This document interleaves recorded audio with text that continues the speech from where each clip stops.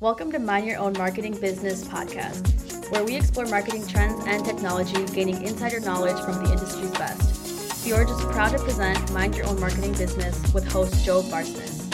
Thanks for joining us on the Mind Your Own Marketing Business podcast. I'm Joe Barsness from web and software development team Fjord, and today on our show, we'll be talking with Alex Olivero from Curio Digital. Welcome to the show, Alex. Hey, Joe, I'm really excited to talk to you today. All right. Yeah, I know. We have known each other for, 6 or 7 years, maybe even longer. I was a young guy when we first met. I think I'm still kind of young. I think you are. We went to a coffee shop. I remember it like it was yesterday. And we talked about development as I just became I think I was maybe a junior digital art director. And I was the only digital person at the agency I was currently working at. So I was the only one you could have talked to. So. Well, that makes it, those are the people I want to talk to. So it was the right fit. And I know we didn't stay connected, that organization, but we have over the years different things through your career and all of that's had a positive impact on both of us. So super excited to get back in touch with you and talk about your latest and greatest and all the things you've done. But let's take it back to even a little bit further than that. Like, how was this path to digital agency type ownership and management? Was this where you thought you would be? What were your goals when you were thinking about school and beyond and jobs and all of that? So how did all this come about? Yeah, it's been a somewhat unconventional route, to say the least. I think a lot of people, maybe about 10 years ago, kind of going into school, I don't think a lot of them were focused on kind of digital design as much. Maybe they were. I was a little bit more focused on doing illustration when I went into college. And then I had a professor tell me, hey, you talk too much, maybe go into marketing. And so when he told me that, I kind of made a shift and went into art direction. I went to Columbia College, Chicago, went into art direction and had a professor that ended up getting me a job in art direction. So I was an intern for them, and they just didn't have anyone who did digital. So every time we got a digital project, it was kind of thrown up in the air. And as an intern, I was like, I'll do it. And so I just started to take it, and I loved it instantly. I was hooked. I loved the process of doing kind of digital work. I love the freedom of it. I love that. I love that I could make a mistake and it wouldn't be enshrined forever in print. Sure. So I could always edit it after the fact. So that was a big deal for me. And I love that you could track results. You could see your work and you could update things and you can do things in real time that affected what the output was. So just loved it right off the gate. Started as an intern, grew to junior, and then senior. And because there was no one, I could move quickly. So kind of moved up into that senior digital position and then decided to go off on my own and do freelance work. I wanted to explore a bunch of different avenues. And so in doing so, I decided let's do some freelance, just see how it goes. Went well, went with a partner, kind of did some good stuff, learned development. And I was able to take that and basically turn it into a career that I got to do both the things I loved, which was kind of development and design. And so now we're here today where I'm running an agency and doing neither of which and managing a bunch of people who do both. So, yeah, that's awesome. And I thought for sure you were, well, at least I was jealous when I first met you. I'm pretty sure your projects were for some very high-profile car brands. Yeah. I got to work on McLaren Automotive, which was probably the most fun client of my career. Yeah, there's still a lot of stuff to come, but it was most fun for a couple reasons. One, because it's McLaren and It's just cool to work on in general. But the other one is because I didn't have to work extremely hard to make amazing art because their imagery was so good that I could just basically put a large image on a screen and that would pretty much sell it. So it was fun in both those respects. And then I got to go to a couple cool events and things like that. And one of the events that we went to, I had to sneak into with a partner who actually became my business partner. And I think that was the start of it, because her and I snuck in cahoots together. We had no ticket. We stayed in a like crummy motel, but we were going to a like high-end car show. And we snuck in with a giant bottle of champagne. And if you're familiar with Formula One, they shake the champagne and spray it all over each other. It was one of those bottles. And we basically pretended we were pushing the cart to bring it in. And the guy who was actually delivering the bottle let us do that. We got in. Once we got into McLaren, they were like, hey, good to see you. Here's a pass. But no one met us at the door. So, and I imagine you didn't trade any of your work for a McLaren. No. Unfortunately, they don't give you McLarens when you work with McLaren. Bummer. But right. And I even missed out on driving one because I was photographing them on the side of the road. Like I mentioned, as an art director, I kind of had to do a lot of different things, not just digital. So I was also a photographer because it was a small agency. So you got to hustle. And I was sitting on the side of the road and I missed my chance to drive one. So even though I've done a ton of work with them, I've never driven the car, unfortunately. Well, hopefully in the near future, you can be like, I finally got my McLaren, right? Yeah. Hopefully. That's the goal. That's my major goal of the agency. All right, let's talk a little bit more about Curio. So as you're kind of leading this agency and its growth and all of those things, what is it that you are headed towards? What are you trying to do for your clients? What value do you bring? What do you do? What are you crushing these days? Yeah, so Curio is a partnership that I have with another, not the one I snuck into the McLaren show with, but actually a different partner that I did development work with. So, and she focuses strictly on Webflow. So she had a Webflow development only agency. And I worked together with her and absolutely loved her process. And it mainly because she specifically focused on Webflow, which is some platform that I can develop in. I just loved the way that she managed not only her internal employees, but her client relationship. So it was just an immediate match made in heaven from a business standpoint. And we just took off and we started to do side projects for fun when ChatGPT and AI kind of took off. Sure. I think a lot of people were like, oh, what could we do with this? So her and I kind of just brainstormed, but then just loved working together in general. So we kind of brought our two worlds together. She did development only. I had experience in both development and UI, UX, and design. So I'm like, let's expand our services together and offer the full Monty. And so we did.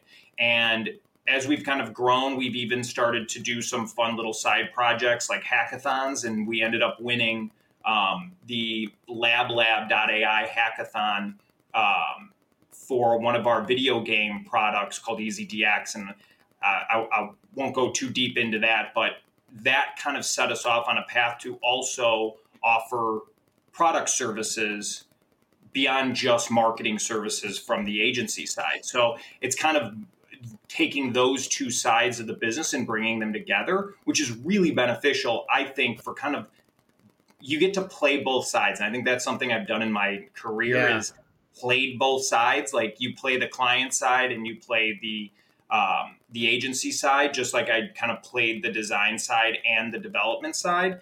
And by doing both, you get such a clear picture about why maybe certain things will be difficult for certain teams or how to speak to certain teams, how to work together.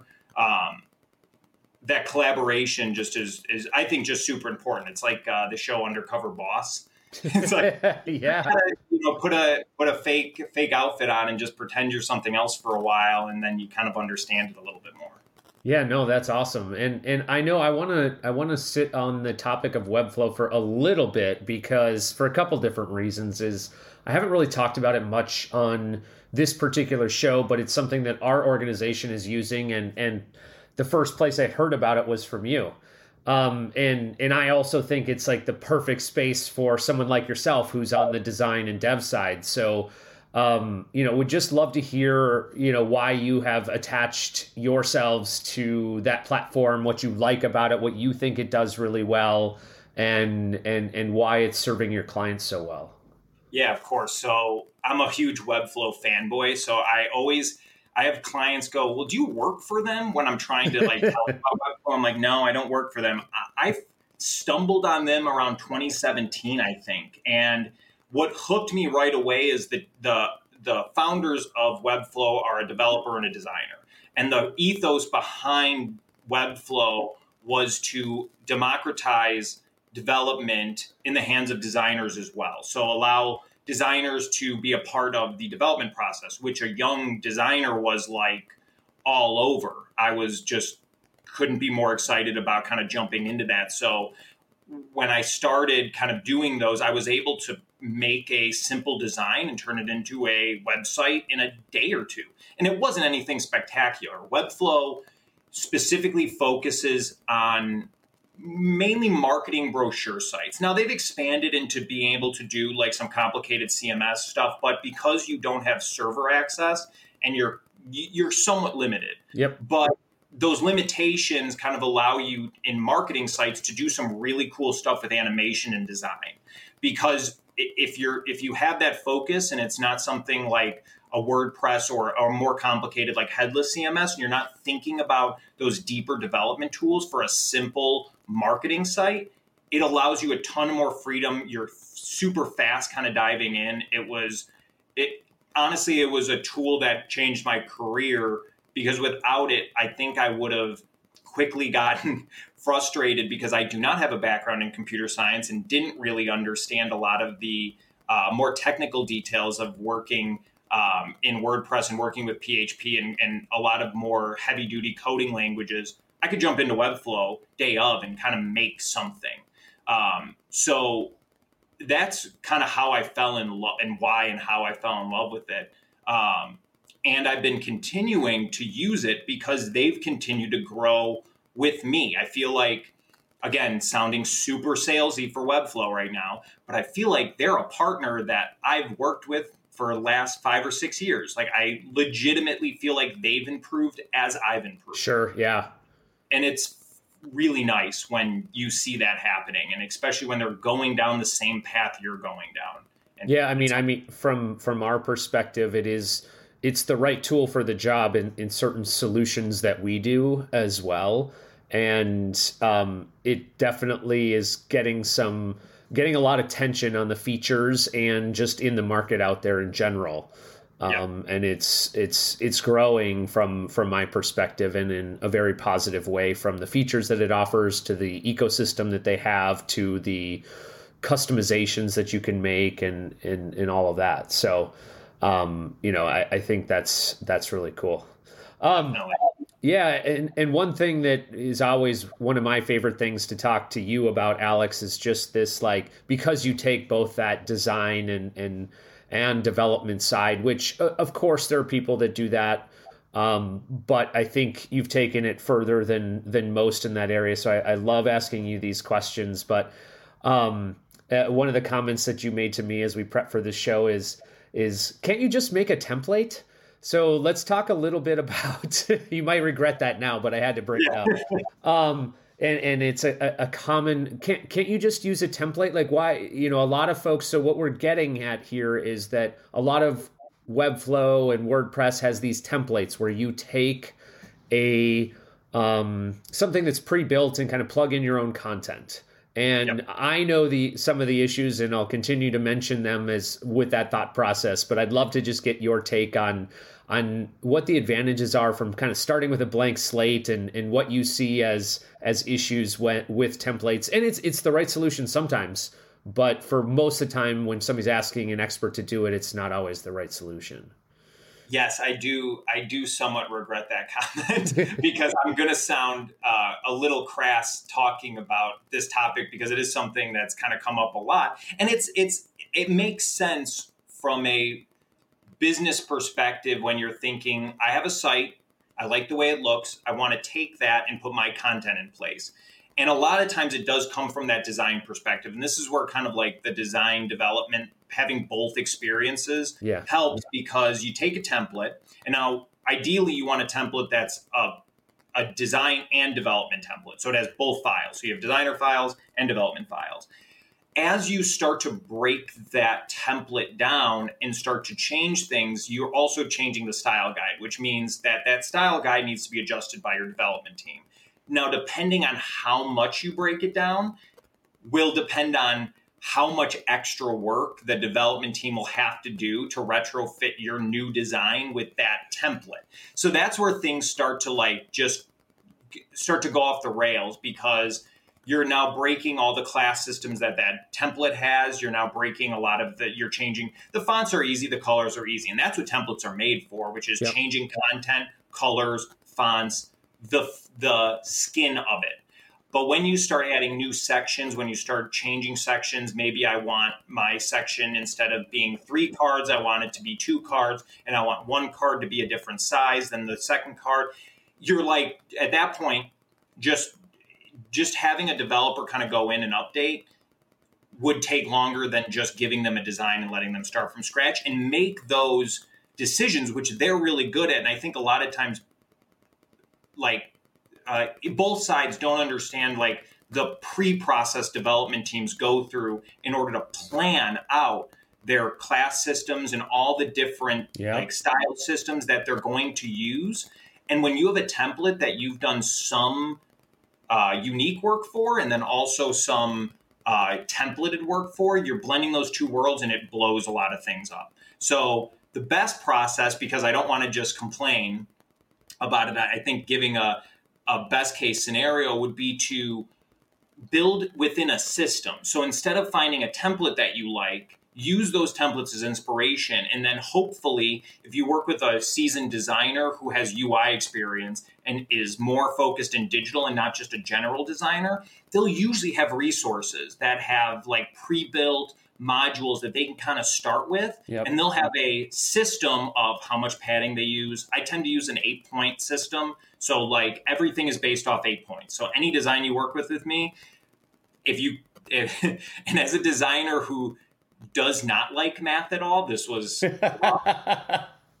there's two, sorry, I'm on a tangent here. There's 2 things. Math I suck at, and then I tell people when I misspell stuff that I didn't misspell it. I see shapes when I design. I don't see words. So that's why it's misspelled. It was just a shape I saw. It wasn't reading. So I don't use that as much anymore, but every once in a while I have to throw that out there. So when you're using those point systems, it allows for the development team to have a standardized set of points when working with that design. So if you if you're a client, if you're even on the agency side, and you get that question of, can I use a template? Will it save me money or time?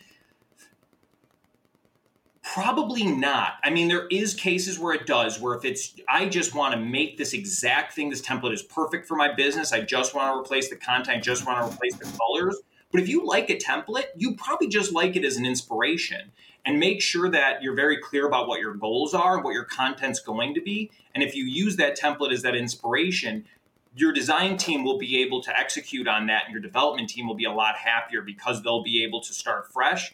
And one thing I know about developers, they do not like working with someone else's development system. They don't like working with something they didn't do. So a lot of times they rebuild it anyway. So just kind of starting from there and having those parameters makes it a lot more of a smooth process, and also just makes, I think, overall the design team feel more creative and be able to have a little more freedom and really be able to execute on your business goals successfully, instead of trying to jam certain content and certain pieces into a template that may not be the one that's for your business. Yep. So yeah, totally. But that's what I've dealt with for the last 7-8 years, and kind of retrofitting templates. Right. The analogy I use is one that everybody uses on a lot of things, but cars is a template is great if you like how the Toyota Camry looks and you just want to change the rims and the paint color. Yes. But if you're like, well, let's start with the Toyota Camry, but I really want it to be a Porsche. Yes. You would never ask anybody to do that, because it would cost you more to make that Toyota Camry really a Porsche than it would just to go buy one or have them make one from the start. It's that level. I like that analogy, and it just makes me think of like a Toyota Camry where you slap a massive spoiler on it. You have a V10 engine just sticking out of the hood. It wouldn't look good. It wouldn't look good. But if you do that for like a Ferrari or a Porsche, that wouldn't look good for a Ferrari or a Porsche. But there is a case where that would look good. And if you think about that as giving your goals, and your goals are clear, you can make that perfect car for yourself. So I like all the car analogies we've been having. We talk about McLaren. I haven't been able to talk about cars in a while. I didn't even know either one of us were like car people, really, but they do make for good analogies. I like Formula One. I don't understand I don't understand the it's so technical, but I do like Formula One. That's probably the farthest I dig into cars. I have a Tesla, so I like the electric cars now, and I'm really into it. So if you ask me to fix anything like on a gas park, I wouldn't know what to do anymore. Yeah, where's the battery in this thing, right? Yeah, where's the battery in this thing? All right. One thing I wanted to chat with you about, because again, like utilizing kind of your experience and where you're at both in the design and dev side, like where do you see this go? Where do you see this like this technology being able to take designers and developers over the next 5 years? Whether that's through a platform, whether that's through making it clear for designers and developers, like where do you think we'll be in 5 years? It's come a long way in the last 5 years. I've worked at I've done consulting and worked at small agencies, and small agencies are interesting because people have to wear a lot of hats at those agencies. They have to be able to do a lot of things because they'll get requests for things that you may not have a dedicated person to handle. And initially what I would see a lot of is you'd retrofit graphic designers to handle digital designs like UI, UX, and they wouldn't really have much experience, and they lay out a lot of stuff like print in web. And so there's a lot of rules that have to go into UI and UX. And I've started to see more people come out of school with that background, more so than the general graphic design or art direction background, which was more common when I was in school.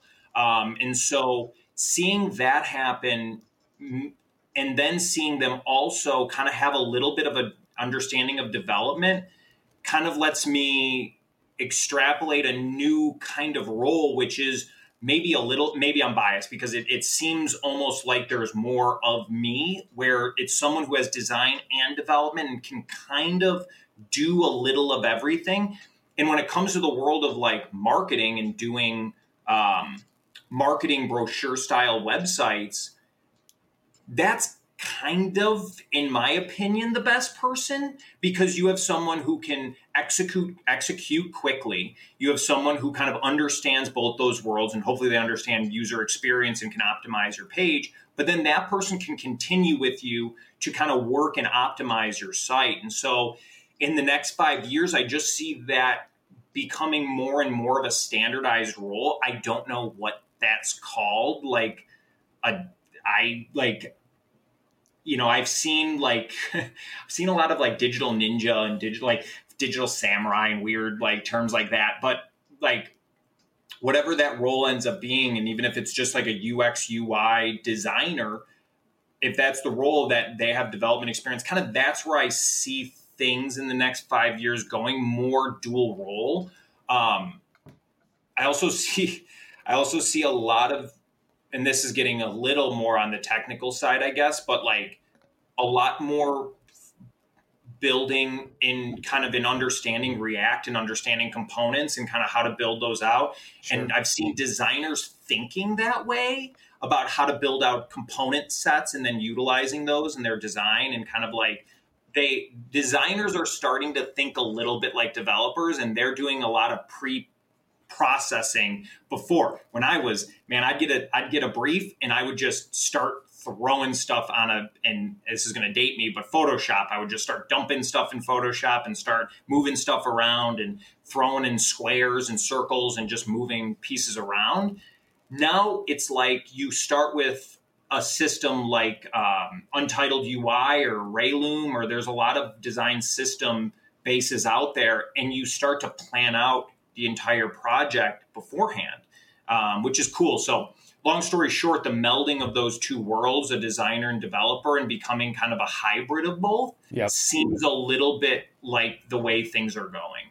Yeah, and I think the tools and the libraries and all those things are making that possible, where you know, 10 years ago, you had to be an expert at literally writing lines of code or designing in Photoshop. It was harder to be good at both because those tools were what they were 10 years ago. And They've come so far where, you know, Webflow is doing some of the coding for you or setting up the systems and CSS and all of that. And it allows for that hybrid person to be effective and not be, I mean, you can be a master of the web instead of a master of coding or a master of designing.